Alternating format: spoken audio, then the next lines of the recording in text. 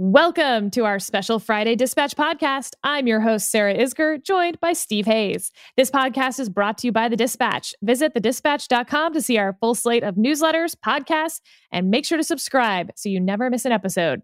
We'll hear a little later from our sponsor today, Keeps. So we're joined today by Joe Trippi, famous Democratic operative. He ran the Howard Dean campaign, which for me, back in my early baby operative days, I watched with awe what they were doing and starting and reinventing at that point. He's got a new podcast out called That Trippi Show, in which he talks about campaign mechanics. And his latest episode is on his insights into why the Trump campaign has gone dark in Michigan. Really great for campaign nerds like me. You're in for a treat today.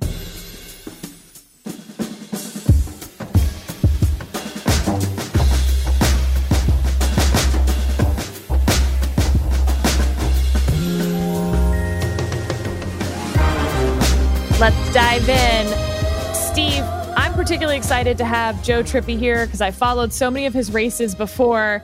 But do you want to just take a second to talk about y'all's history together? Because I was listening back to a 2016 interview you did with him, and there's some fun stuff that y'all talked about that we've got to bring up. It's amazing. I listened to that same interview and then I shared it with you, Sarah. I probably should have shared it with you, Trippi, so that we weren't just bringing it up out of the blue. But that's how we roll here. Yeah. I was thinking about this. How long have we known each other, Joe? For 15, 20 years or something, dating back to our early days on Fox, doing election nights and debate nights and primary nights and the whole thing, and neither one of us are doing those anymore. You've moved on, and I think Fox is worse off without you. I'm not doing it, and I think probably that could be an improvement that I'm not doing as many of those nights. No way. The coverage is probably much better, but it's great. It's great to have you. Excited to be doing this, and why don't I start with this interview that we did in 2016? I think it's one of the only times I've sat down like with my recorder and we did a formal interview. And I don't know if you remember the setting, but it was before the vice presidential debate at, I believe it was Longwood University in Virginia. Yeah. And we were both going to be doing some Fox later that night. And we got to talking, and the things that you were saying, in my mind, so one profundity after another. And I finally just stopped you and I said, Joe, can I just record our casual conversation together? So I did. It's 30 minutes long. There's another 6-minute nub in another part of my recorder. And I listened to it before we got together today.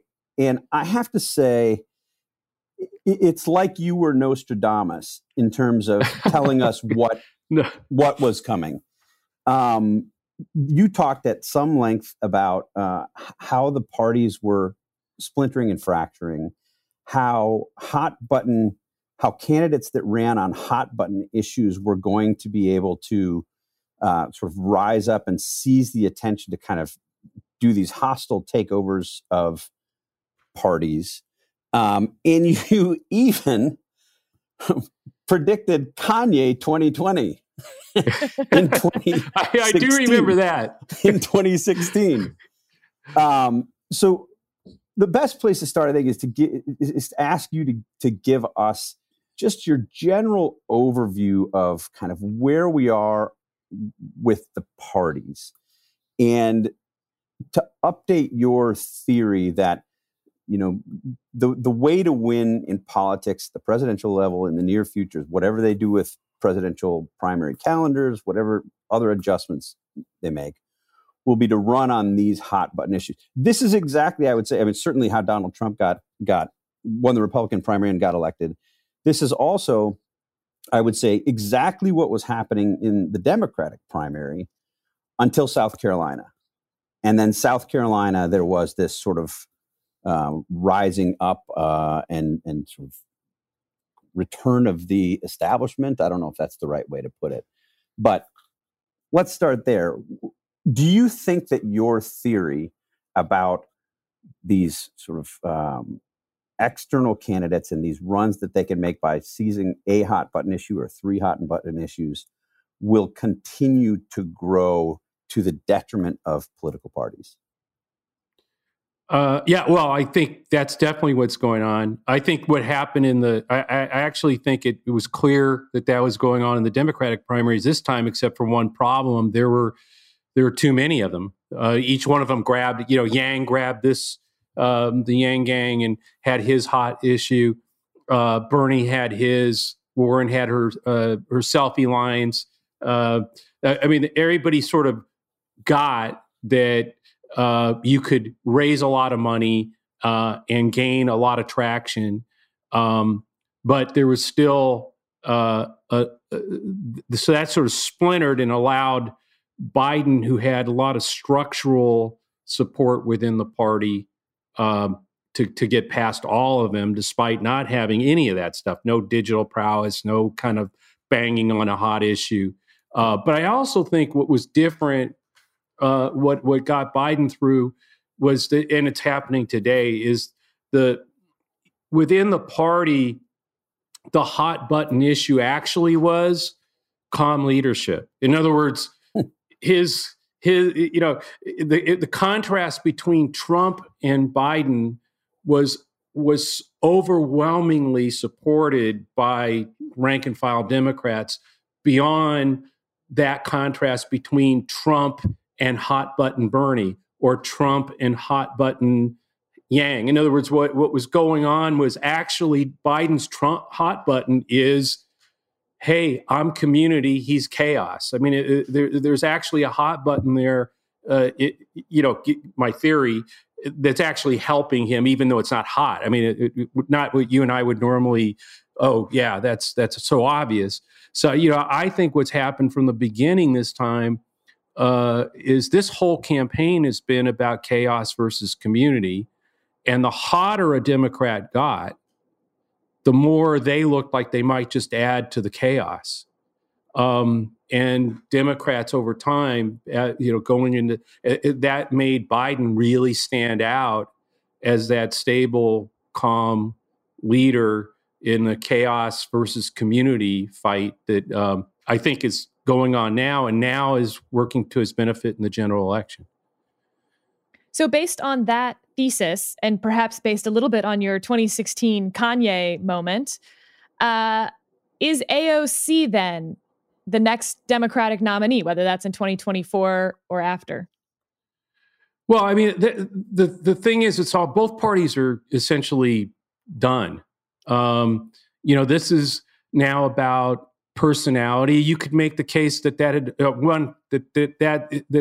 been something that's been happening for a while. You could make the case that Obama was the first real sort of personality-driven campaign, more him than the party. But who do you look to as the rising people within the Democratic Party who could accomplish this? Well, there's going to be, I think there will be the same thing. You're going to have 20 or 30 people in both parties running from now on. I mean, part of this is, hey, the worst thing that happens to you if you lose is you get a TV show, or you can sell books. So there's no real impediment to not going, right? We saw this with the Republican Party in 2016. How many, record number of candidates? You now saw it with Democrats. So because the party no longer has the ability to stop, quote, irrelevant candidacies, it doesn't have the power to do that.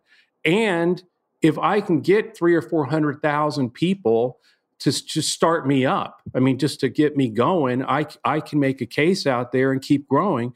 So I think what's happened is the parties don't have a whole lot of power. Their donor, you used to have to make sure that you had sucked up to the donors, to the big donors in the party, or you couldn't get off the ground in Iowa and New Hampshire. Well, not true in either party anymore. So I think trying to say, well, which ones?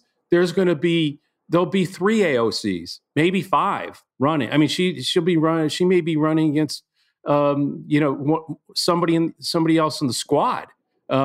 May decide they're gonna run too. So I think that's it. But it will be personality and driven. And the one thing that's happened too at the same time, and this started first in the Republican Party, it happens in both parties, but the first cycle of it with Tea Party happened to the Republicans is sort of the ideological purity group who can be solidified behind a candidate.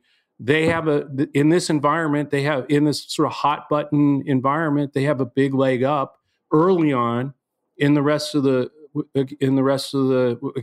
the field. Howard Dean, the guy I managed his campaign in 2003, 2004 against the war in Iraq and for civil unions for gays, which was thought at the time, even within the Democratic Party, to be disqualifying.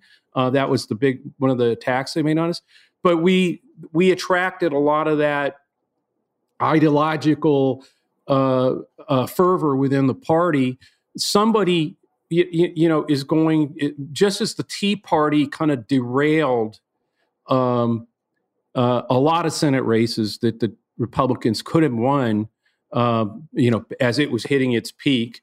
I think there's going to be the same kind of thing that will happen with Democrats eventually, where that the group that wants ideological purity, that doesn't understand that in this democracy, we've got to compromise. I'd much rather compromise with Kasich, the people that are screaming, "Don't let Kasich come to the Democratic convention." Well, wait, it's politics is addition, not subtraction. You want to bring people in right now. I'd much rather be having a conversation nationally with the Kasichs of the world about what we're going to do about solving some of these problems than the two ideological pure groups going at it, nothing getting done. So I think that'll be the fight. Now, I don't know who's going to win that argument. Right now, Biden is winning it in this moment because I think people have seen it sort of go over the cliff on the hot stuff. And in 3.5 years, Trump has created fatigue on that. I mean, right now there's just sort of a fatigue. Like, okay, even if I'm want to fight, and part of this being triggered by all the hot stuff that's going on out there, I've had enough of it for now. Can we just chill?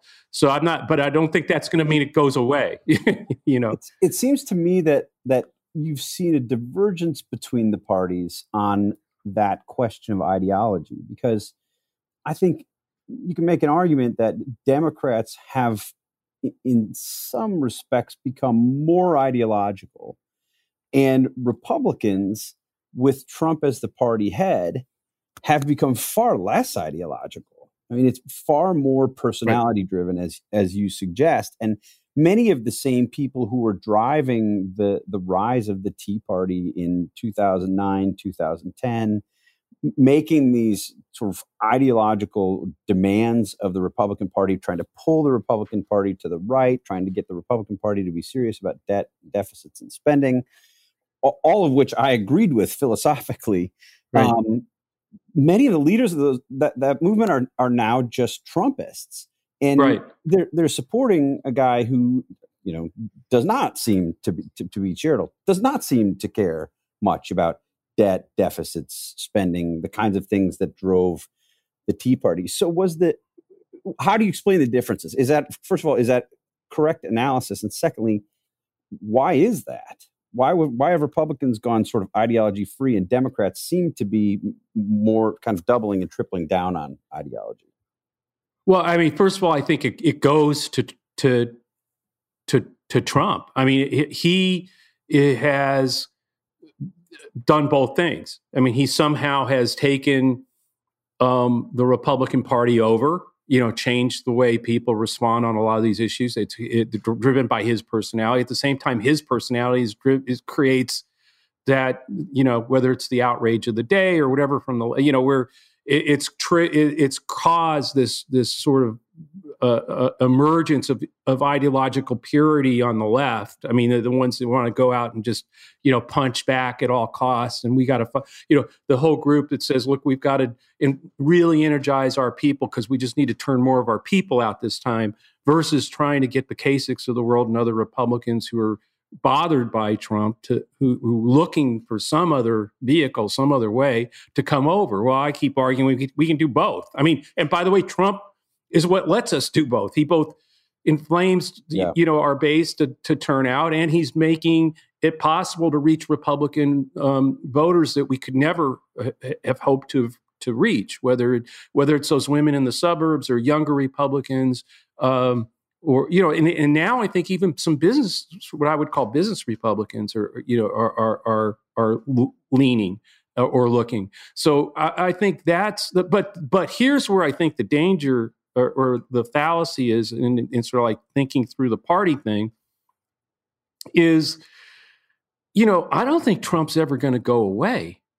I mean, for the Republican Party, let's argue Trump loses. Are we really kidding ourselves and don't think there won't be MAGA rallies that he'll be doing all over the country in 2021 and 2022? Jumping in on Republican primaries, punishing anybody who opposed him and aiding anybody in a primary to elect a Trumpism to the Senate or the House.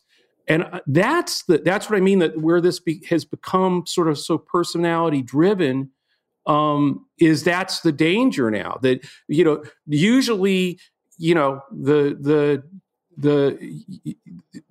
they sort of former presidents fade away in terms of participating in their party or being partisans out there, or trying to impact the direction of their party. I don't see any way Trump does that, whether it's Trump TV. I mean, I'm not casting even an aspersion on him. What I'm saying is I think that's that's his personality. That's who he is. And unfortunately for the Republican Party, I don't know how you get away from that, because I don't think he's going to just go quietly into the night, win or lose, frankly.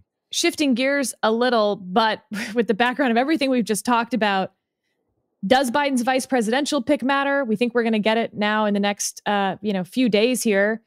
And if it does matter, what would you be advising him behind the scenes? What would you look for? And I've sort of split this into 3 buckets with Steve of someone who can take over being president, someone who can be a partner as vice president to you, sort of what he was to Obama, or someone who can help your candidacy heading into November.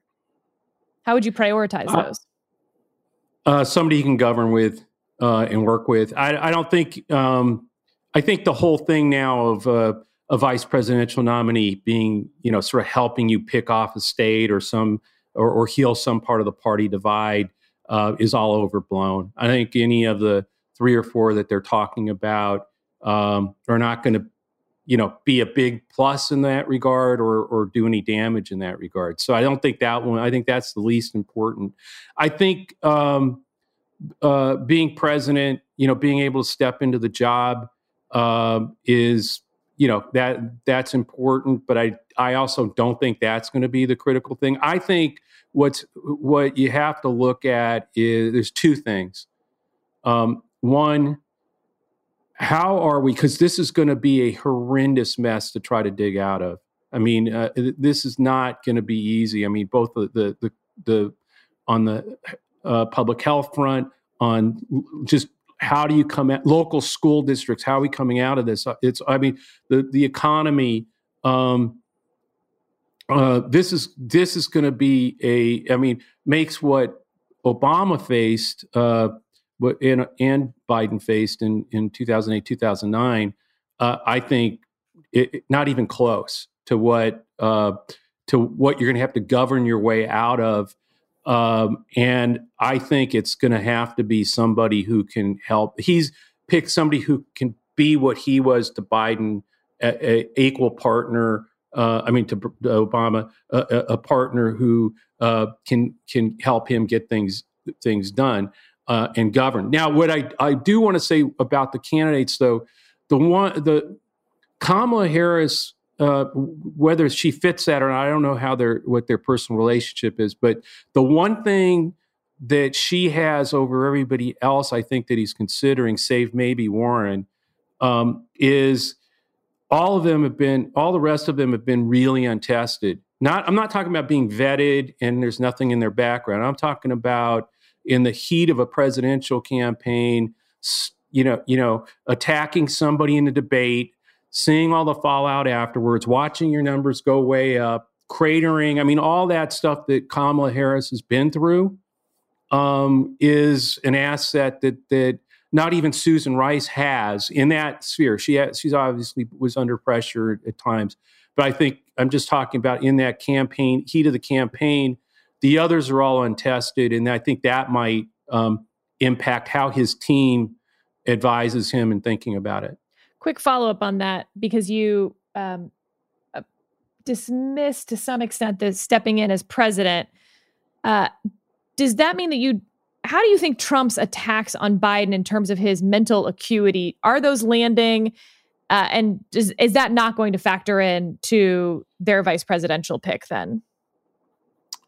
Well, no, I don't think it's landing. I mean, everything that I've seen continues to show that, even on on that attack, Joe Biden does better than, if you ask which one do you think has more cognitive ability to be president, it's Biden, not Trump. So I don't think that's going to land. I think that, again, if I'm Biden, it's chaos versus community. And I want somebody who's going to help me get us out of this. And this is I've made the case that he's never going to pick Keisha Lance Bottoms, mayor of Atlanta, to be his VP. But I would make the case that if he said, look, if you look at coronavirus, if you look at police reform, racial tension, if you look at small businesses that have to come out of this somehow, the local school districts that have to decide how are we sending our kids back to school, and who has been in the front lines of that? It's your local county officials, it's your local mayor, it's your local town officials. I want one of them in. That's the experience America needs today in Washington. I want a partner with me in the White House, because what this is going to be about to get out of this is the full force and resources of the federal government of the United States of America working closely with local mayors, local town officials, local county officials, dealing with the important problems they have, giving them the effective guidelines and guidance and the resources to deal with it. And that's why I'm picking her. And you want to know who should step in to be president of the United States? Well, we need that. We need that right now. Now, what I'm saying, I'm just saying you can make a case. And by the way, that gets back to the chaos versus community. This is about you and your community. I mean, I could make an argument. In fact, I've been making it. There's no way they're going to do that. Don't get me wrong. But I'm just sort of pointing to, I think we've overthought what we mean by, what we mean is not another, 60-year-old senator who's been involved in, on armed services committee. That may look like somebody who could step right into the presidency. I'm not sure how that helps get out of the problem. And I think right now, first thing, do no harm. Don't pick somebody you haven't vetted. Don't pick somebody who might melt under the heat, the floodlights of a presidential, campaign. But who am I comfortable with? Who I know I will be able to work with, and who adds something to to solving the problem. And it may not be another senator. That's all I'm saying. Who do you think you pick? No idea. I mean, I have no real insight into it. Man, you got to help. You got to help. Give us a guess. Okay, I'll Karen Bass. I'll throw her out as somebody because of that. I think that's the person that's closest to him, emotionally connected to him, that he would trust in the way I'm talking about. But I have no idea who he's going to pick. None. Yeah. Let me ask you a question. You and I have known each other, debated each other for a long time. We don't see much eye to eye on policy issues. You're a strong, proud progressive. I'm pretty conservative, libertarian. Yep. So you come from, ran Howard Dean's campaign. He made sort of a left-wing approach. As you said, he opposed the Iraq War at a time when it was polling at 80% or something, or in 2003, the early parts of that campaign, he was for civil unions. You come out of sort of that wing of the party, and correct me if you think I'm wrong, but are you concerned, given what we talked about, the increasingly ideological movements? I would say, again, more on the Democratic side than the Republican side because of this Trump. Does that concern you at all? I mean, we're seeing this sort of rise of this new wokeism and identity politics not just being part of the Democratic coalition, I would say in many ways driving the Democratic coalition. Are there any words of caution there? Or do you view this as a positive trend? Well, look, I think it's something that the Democratic Party has swung back and forth on from the beginning, from the whole 40 years I've been in politics. Ted Kennedy, primaries, the sitting president of the United States, Jimmy Carter. Why? Because Jimmy Carter's too middle of the road, and Ted Kennedy, it's time for liberals to take the reins of the party. You get all, the liberal wing literally, took control of the nominations, from that point on until 92. Why? Because the DLC, pro-business Democratic wing, and Bill Clinton are arguing that the progressives have taken over the damn party. We need to become more pro-business and move to the middle to win. He wins, right? So then, and that starts that era, and then we start swinging back again, right? And so the difference is, I think, and it's the same thing. I mean, whether it's we've always, because we've had that split. You can point to any cycle and point to, three amazing, crazy, whatever you want to call them, pure liberals over here. And at the same time, you got a Connor Lamb getting elected in Pennsylvania. So what I'm saying is it swings though. There's years where all of a sudden, like 2018, frankly, most of the people that won those marginal seats were mostly moderate Democrats. They weren't pure progressives. Yeah. I'm not saying they weren't progressive, but I'm just saying. So, I think the problem is, like I said, the party no longer has any influence over that, though. Right? Is what I'm saying. I mean, that may not be a problem. I'm just saying, but both parties, I think, kid themselves if they think they have any control over that anymore. That now, if a Donald Trump emerges, God help you in your party, if you think, if we can get the donors. I mean, and you found that out in 2016. Let's face reality here. All the established donor base, et cetera, in the Republican Party was with somebody else or trying to prop up somebody else, anybody else. Don't let this happen. Didn't work. And by the same token, could have happened this year with like Bernie. And this isn't about not liking Bernie Sanders. I'm just saying I think it would be a different general election, right? I mean, we would be.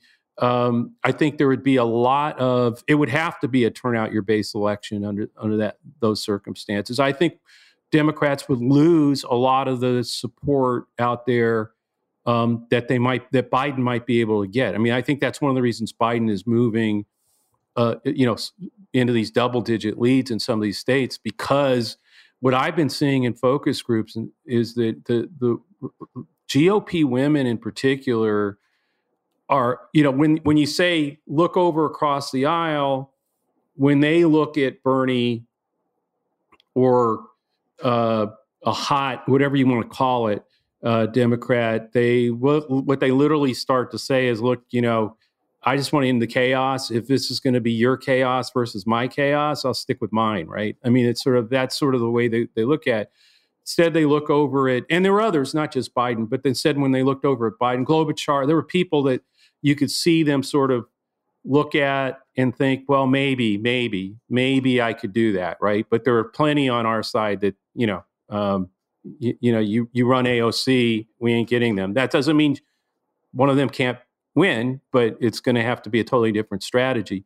I think Biden, the reason he's succeeding is because he solidifies enough of the Democratic base, and certainly we're going to have to energize some of it.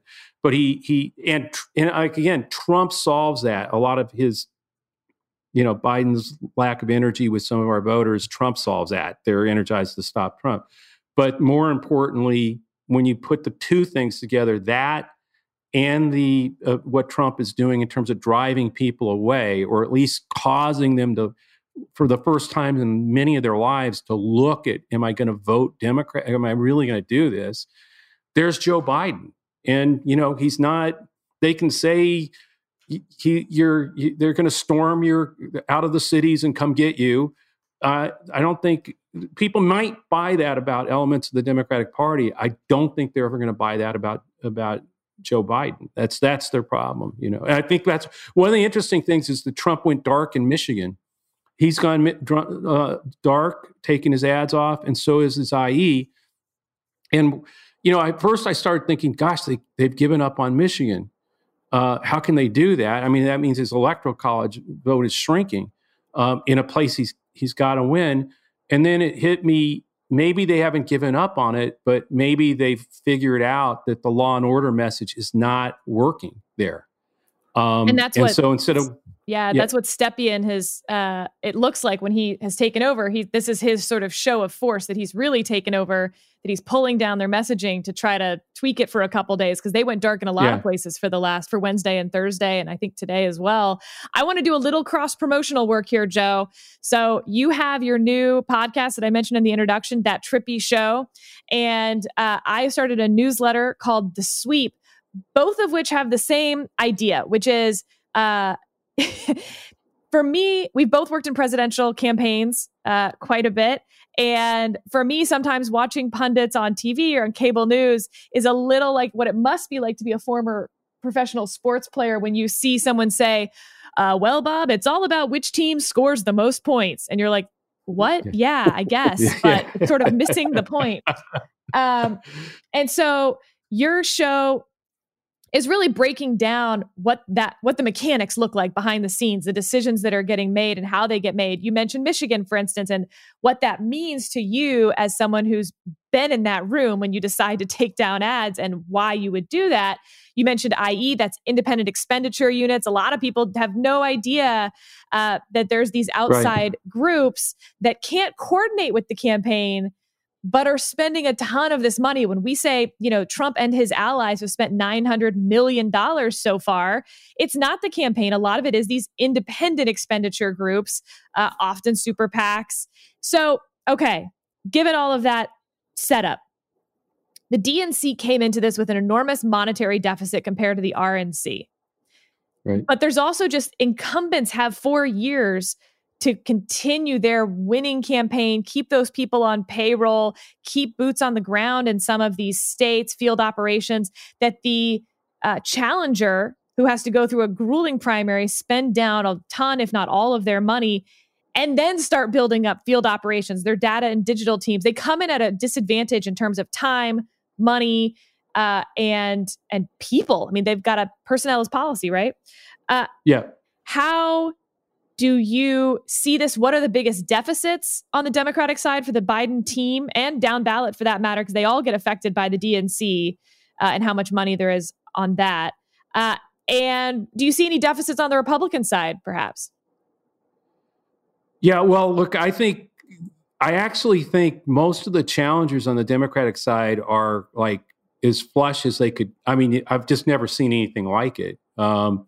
And that again goes to it's mostly driven by Trump in terms of low dollar donations and things like that to these campaigns. They're outraising their incumbent Republican senators, a lot of them, or But right you've got to be there able with to them. deploy the money too. I mean, you and I both know that money comes in a month before. It doesn't do you a lot of good.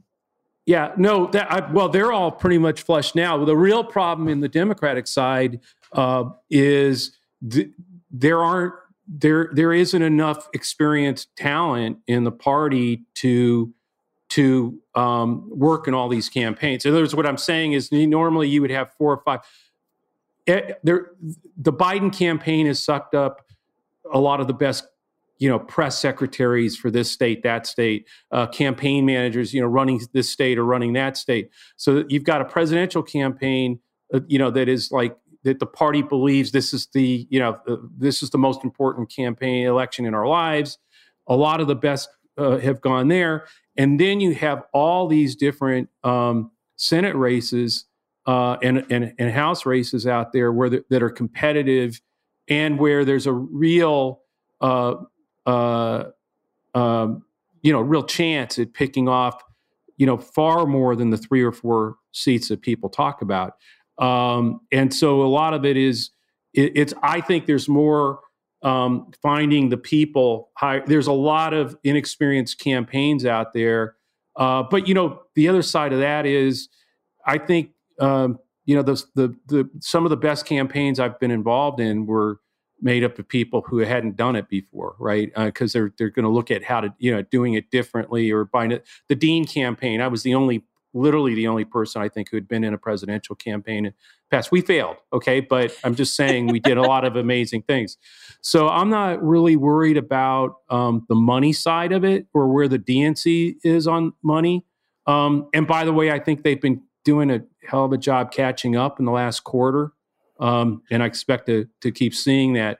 What about data and digital? Especially having these voter files, voter scores. This is something, by the way, listeners, I'm going to cover in the sweep this week of what that means. But, it's long been the at least common wisdom on the Republican side that OFA, Obama for America, which turned into Organizing for America, never really consolidated on the Democratic side. They spun off into a lot of different vendors, consultants, right, et cetera. And so all of that knowledge and wisdom was lost to some extent on the Democratic side. Whereas the Republican side, perhaps because of its swampiness, FLS, targeted victory, these, it doesn't really matter, listeners, if you don't know who those are, but these are vendors who have stuck with the RNC, and it's a revolving door in terms of people working at the RNC versus people working for the outside vendors. Downside, very swampy. Upside, that knowledge gets passed on over and over again every cycle. Yeah, I kind of think all this is overblown because I think this is all, again, it goes to what I've been saying. I think everybody's made up their minds. I don't mean this in the, that there isn't movable stuff out there, but I think you either want to reelect Trump or you don't. You either want Biden or you don't. There's a group out there that might be, kind of doesn't like either one of them. Right now, they're all overwhelmingly for Biden. I'm not sure $5 billion of television and $10 billion on digital is going to change that dynamic. This goes to, so my newsletter is called The Sweep because I compare the dynamics of the race to the 44-pound granite stone in curling that's going down the ice. And then the campaigns are these little brooms that are trying to sweep the ice. They may make a little difference on the margins, but you're not really moving that 44-pound stone from where it's going. So you're saying that maybe it's not a 44-pound stone this cycle. Maybe it's a 150-pound stone this cycle. Yeah, absolutely. And I think now that doesn't mean that there's not going to be some state that one of them wins by 9,000 votes, and we go back and say which one of them had the best data analytics that let them target that and get that done, or the best organization. That's certainly possibly going to happen. But the other side of this is, look, all of this matters a lot in a 2-point race, like 2016 matters a lot. If this is a 10-point race or a 9-point race, 8-point race, none of it matters. I don't mean that. I mean, there's not enough data analytics shifting going on. Totally true.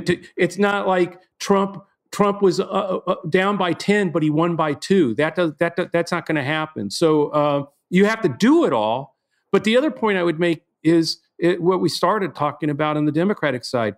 There was a guy who couldn't digitally organize his way out of a paper bag, who had no selfie lines, was getting creamed by Bernie Sanders online raising money, clearly had no data analytics or even run any TV ads of note, who named Joe Biden, who emerged, and everybody was criticizing him. No digital, way behind, has no money, he's dead, et cetera, et cetera. And he survived all of it. And again, it goes back to what I'm saying. He's literally, that's his hot button. He's not any of that. And, and frankly, like if you sit there trying to figure out how you're going to get on a Zoom call and actually hate the technology because, damn it, I got to figure out how to do this again. There are a lot of people out there. I mean, it's not the end all and be all. It will make a big difference. That advantage, and I do agree about the advantage they built because of the way they did it within within companies and not within just one campaign.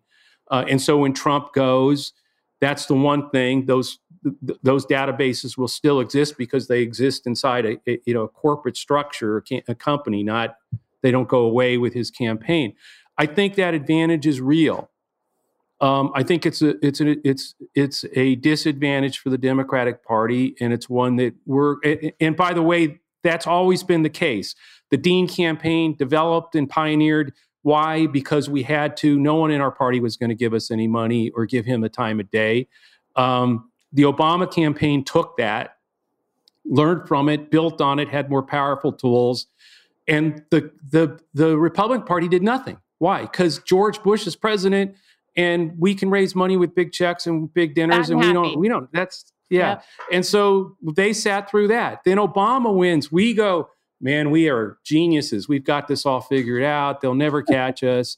The Republican Party goes like, oh man, we got to invest a ton. We got to figure out how to beat them at this. We've got to build a better mousetrap than they built, and they do. And now, to some extent, I think that it's all turned the other way again. We're now, scrambling to catch up. To the extent, I think the Trump campaign obviously keeps building what it's done, but I think a lot of sitting on, they think they did it same. We know how to do this. We did it this way. That last time, we're going to do it again. We'll see. I'm not sure it's a big enough advantage given where the president is and the hole he's dug himself. I'm not sure that we're going to be close enough. This looks a lot to me sort of like 1980. You had Jimmy Carter, unpopular president, running for re-election. You had Reagan. People were concerned about his age. I mean, I know, a lot of the same, it's more pronounced with Biden and Trump, but you know what I'm saying. I just remember waking up on election night. It was pretty clear Reagan was going to be elected president. What wasn't clear to anybody, I don't think, was that 12 Democratic Senate seats were lost that night. 12. Yeah. I mean, we're talking about Birch Bayh and, George McGovern. Looking at that, are Republicans looking at that right now? If you look at the polling, that's what I'm saying. Republicans, the conventional wisdom has swung from Republicans keeping the Senate to Republicans losing a handful of seats, and now there's talk 6, 7, 8 doesn't seem crazy. And there was a Frank Luntz briefing to the Senate Republican conference maybe a month ago, and I think he raised the possibility of even more people who were not focused on right now not being in the Senate any longer. Is that exactly how you see this? Yeah. Yes, and that's exactly what happened in 1980. In other words, we thought 3 or 4 of those Democrats were in trouble. We did, but no one thought they were going to wake up to 12 Democratic Senate seats being lost. And like I said, you're talking about George McGovern in South Dakota. I mean, these are Birch Bayh. I mean, these were giants. Some of these were giants in the party at the time. I mean, not to put you on the spot, but to put you on the spot, who would those? If we're talking about, fill in the blank on election night, it's been that kind of a night for Republicans. Who are sort of in that next tier that we're not really talking about? We're not seeing national Democrats push a ton of money into those Senate races.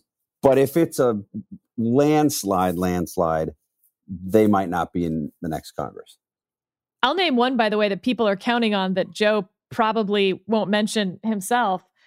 Republicans are counting on taking back that Alabama seat so that in order for Democrats to win the Senate majority, they need to take 4 seats plus the White House. But if this is really a thing, Doug Jones holds on to his seat quite handily. Yeah, well, I mean, I think they're wrong on both counts. One, I'm in the Jones campaign. That isn't a done deal. The Republicans have it. It's it's competitive, but we are well situated to win it. And I think he will be reelected. But I also think they're wrong about the other side of it, is like that'll be the race that decides the majority. No, I don't think so. This is going to be much more than the 4 seats, 5 seats. It would put Alabama be the decider. In fact, if that's the case, it's going to be Georgia, because both of those Georgia Senate seats have a January runoff. So we could be in the situation where, well, either we've won the 6, 7, 8 seats that I think are possible, and Alaska is one that I think Texas could be one. I mean, there are places that I'm not that we're sort of looking at and we're going like, not going to happen in Texas, not going to happen in Georgia. They'll get close, but Purdue's not going.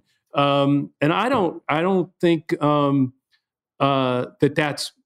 I just think that some of those are going to go. In other words, I'm not saying Purdue, Texas, Alaska, are all there. It's going to be just wipe out. But I do think we're going to wake up the 3 or 4 that we're talking about, Alabama, and a couple of the ones that we kind of look at and shake our head and go, that's not possible. We're going to wake up and find out, yeah, it happened. The difference, obviously, between 80 and today is we probably would have seen the 12 seats with all the polling going on. We didn't, there was no 1980 was not like, everybody and their brother having polling firms out there and new, Fox and ABC and the Washington Post all doing polling in these races. So, which is kind of like, though, what happened in 2016. Frankly, there wasn't a whole lot of polling in Michigan, Wisconsin, and Pennsylvania because everybody assumed that's a blue wall. It's no need to poll there. I don't think that mistake's going to happen this time. I think everybody's going to be polling everywhere. So we'll probably start to see some of these Senate seats come into play. I mean, we're talking about. There'll be more. We won't be as surprised as we were in 1980 because we'll be able to see it ahead of time a little bit, at least put them on the radar. Let's pause for a word from our sponsor, Keeps. Guys, 2 out of 3 men will experience some form of male pattern baldness by the time they're 35. You either know them or maybe you are in that group. The best way to prevent hair loss is to do something about it while you still have hair left. You used to have to go to the doctor's office for your hair loss prescription, but now, thanks to Keeps, you can visit a doctor online and get hair loss medication delivered right to your home. They make it easy and deliver your medication every 3 months, so you can say goodbye to pharmacy checkout lines and those awkward doctor visits. Keeps treatments can take up to 4 to 6 months or more to see results, so it's important to act fast. The sooner you start using Keeps, the more hair you'll save. Find out why Keeps has more 5-star reviews than any of its competitors, and nearly 100,000 men trust Keeps for their hair loss prevention medication. Keeps treatments start at just $10 a month. Plus, for a limited time, you can get your first month free. If you're ready to take action and prevent hair loss, go to keeps.com/dispatch to receive your first month of treatment for free. That's KEEPS.com/dispatch. Do you give advice to candidates, and what is it, in a presidential year of how, like down ballot candidates, of how they can try to get out from the national trends, how they can run their own race? Well, yeah, you have to keep it local. If you're in that situation, you've got to keep this you versus your opponent and keep it local. And that's really, really the one thing I'll tell you is that's very tough to do with Donald Trump as president. I mean, for both sides. I'm not saying, oh, that's a problem for the Republican Party. I'm saying if you're in one of those places where you're fighting this out and you're trying to stay out of that, out of being sort of either tied to Trump's anchor or to Biden's for that matter, it's very difficult to do in this environment because of the way Trump polarizes things so much. In the Jones race in 2017, we would go into the lead, and then Trump went to the Panhandle to give that rally for Moore. Moore went up by 4 points. What happened was a lot of the Republicans that we had won over on this is between us and Roy Moore. And we were winning that battle with him, all of a sudden would get polarized and go home and vote party, and say, no, I'm voting for Roy Moore. And so he went up by 4 points that Friday night, may have been Thursday night. I think it's Friday night. Saturday, we were tracking. He was up by 3. Sunday, he was up by 2. Monday, he was up by 1. Tuesday, we won by 23,000 votes. I've always thought that if Trump came in on Sunday and not on Friday, Roy Moore would have been elected the senator, because that's the way Trump can create a diversion or a attention-getting moment that polarizes people. And that would happen, by the way, he didn't have to come to Alabama to do it. It would just be something that happened, in the coverage on Fox, ABC, CBS, CNN, and on something he did yesterday that temporarily causes people to retreat, and then it recedes. It's really fascinating to sort of like track it. And by the way, it's getting less and less. In other words, what's fascinating to me is it's not working like that anymore. In other words, something that might have sort of made 4 points move is now, 2, 1. And it used to take 3 or 4 or 5 days for it to sort of drift back. It's now, could be gone 2 days later. I mean, people, it's like a fatigue like a Trump fatigue of those kind of antics are getting him diminishing returns, and particularly with older Republicans, which I think has to be COVID. I don't have any data to fully understand what it is, but I think it's got to be COVID related, that his handling of the crisis has caused, and their concern for their health and being vulnerable has created a problem. So we're so thrilled that we've had you here, and we always end on something a little less work related, a little less business. So your podcast is called That Trippy Show, and it has like the 70s motif for the font. And it made me think, I mean, your last name has been Trippy your whole life. And I was wondering, what was did you have a nickname in junior high and high school that people called you? Because your last name was Trippy at a time where that word had some heft. Everybody for my entire life has called me Trippy. No one calls me Joe. No one. I think at the beginning of the podcast, I called you Trippy, didn't I? Yeah, that's what I was saying. Everybody from day one. I remember I ran for student body vice president of San Jose State University, right? And I didn't do anything. And when I ran for the student council the first time, won by a landslide. And I realized after, and I wrote in my book, that I think the only thing, if I had been, Tommy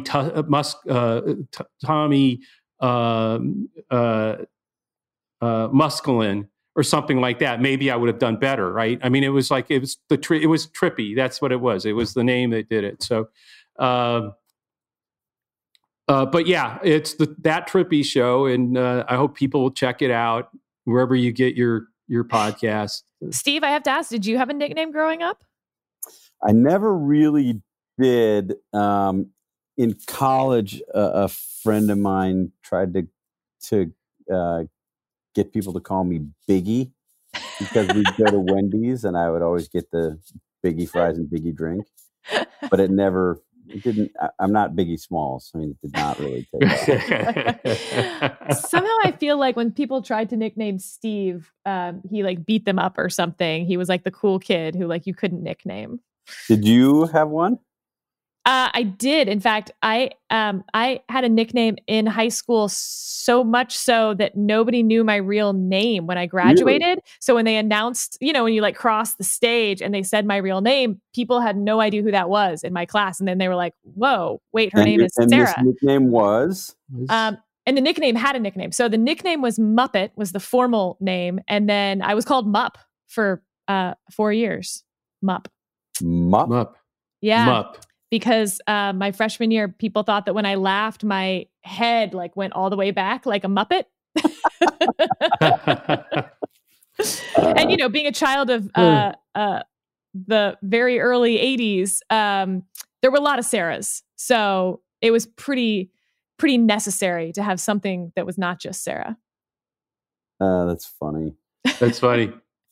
Thank you, Joe, so much for joining us. It's a treat to nerd out with you on campaign mechanics. And I hope we can do it again soon, especially as this cycle continues. And, just like 2016, a lot of the mechanics that I think we take for granted are like, well, you have to do this, this, get thrown out the window in 2016. And now they're getting flushed down the toilet in 2020 with the pandemic. So it'll be really interesting to talk to you maybe when this is all over to see what surprised us this time. Absolutely. Really enjoyed being on. Thanks for having me. And let's do it again, definitely. Thanks, Trippy.